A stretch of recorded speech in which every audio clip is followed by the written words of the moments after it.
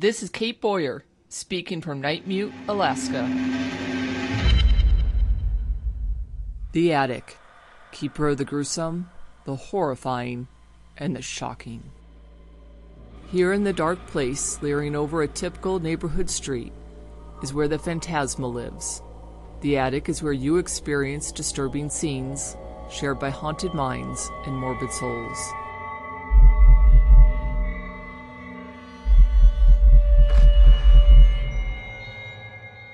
Tonight, in this episode of Scenes from the Attic, the year is 1986.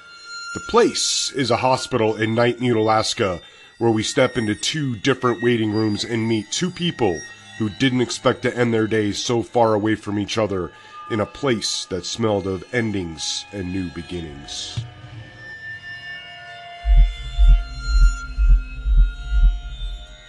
And now, Boozehound Entertainment presents Waiting Room. The air smelled of pine and bleach, which on their own are always a bit too much, but together made Harding Thompson's stomach want to empty the lunch she had consumed hours earlier. Blood oozed through her favorite shirt and down her face from a head wound. She realized she must be in shock because there was no pain associated with her injuries, and she could not remember how she came to be standing in front of a half wall of glass, with nurses on the other side. Colin's heart thumped twice, hard and fast, as he stood outside the door. His right hand gripped the knob, turning his flesh a molten white and pink, unsure if he had the courage to enter. The waiting room behind her was almost empty, save for a mother rubbing the back of a teenager as the girl bent over at the waist, moaning and groaning. Harding turned back to the desk, hunching over to talk through the circle in the glass. As she attempted to speak, her voice cracked with the back of her throat feeling like sandpaper. She coughed into her hand, and when she pulled it away, found the palm coated in red. The sound did nothing to get the attention of the three people only feet away from her. Colin heard footsteps behind him, and without thinking about what lay beyond, he moved into the sparsely furnished room with metal chairs and white flecked tile that looked to date back to the original construction of the building. She wondered when Colin would be here. He must be frantic. The last thing she remembered was removing her sunglasses to rub her tired eyes and the digital clock in the car staring back, glowing with the numbers 852. Harding would never get used to how bright the sky was at this time of night.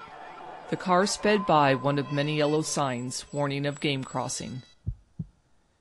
The waiting room he'd stepped into was empty, along with the metal desk in the corner next to a door announcing, "Employees only." The animal came bouncing high, ears twitching. At the last moment before impact, their eyes met, both dark chocolate brown, seeing the end of their story while they still drew breath. He slumped down into the edge of the closest chair, thinking of the stupid smile he'd had on his face the whole day. He stood, feeling a dampness soak through his suit coat. He was too dressed up for this place.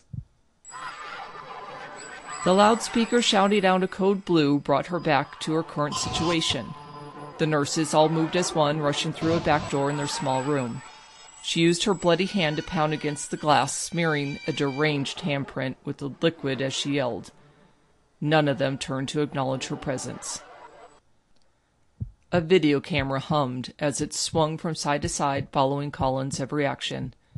He paced back and forth, trying to come up with an answer to what his next move would be, when he found himself in front of the forbidden door. A voice crackled through a speaker in the wall, explaining someone would be with him in a moment.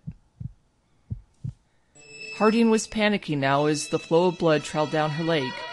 The other occupants paid her no attention as she continued to scream for help to an empty space beyond the glass.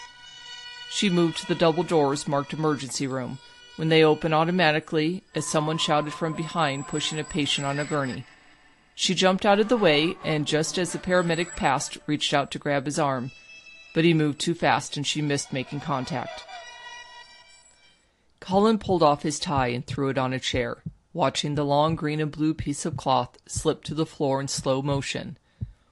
He was about to take off his coat when a whooshing sound turned him around to a door on the opposite side of the room, and in walked a man who looked like he could wrestle a bear to the ground. He should be out in the woods, Colin thought, and not stuck down here with people like me. Harding slipped in between the double doors before they closed and faced an empty room. Her legs stuttered as she tried to make it to the closest bed, feeling like her body was as light as air. Leaving the waiting room behind, Colin moved in a haze behind the bear wrestler.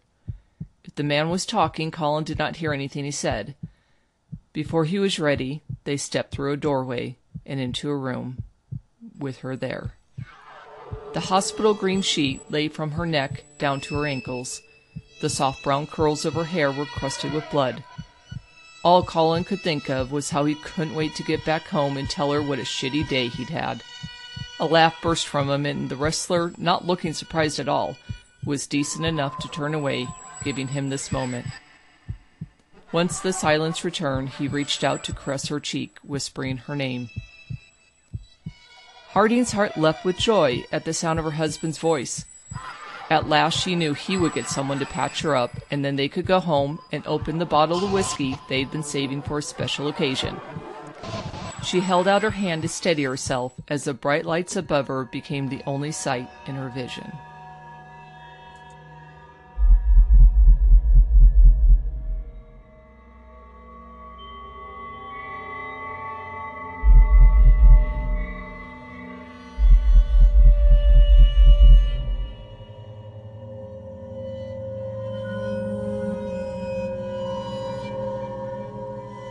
Next time, return to the attic and travel to Seattle, Washington, where we visit a house where you're not alone, even if you are. This has been Waiting Room, part of the Scenes from the Attic series. Hey, this is Kate from Boozehound. We're a small entertainment company run out of a couple studios we built in our basement we'd lovingly call Speakeasy Studios. It's in these studios we create the stories like this one you just listened to. We're 100% supported by our fans, so if you like this show and want to support it in future shows, visit weareboozehound.com/support, where you can buy official merchandise, make a one-time donation, or become a full-fledged boozer and get all kinds of extras only our patron community receives. That's weareboozehound.com/support, and everything you give goes into making more episodes and shows. We thank you for your support. Scenes from the Attic is produced by Boozehound Entertainment, written and narrated by Kate Boyer, directed and edited by Phil Boyer.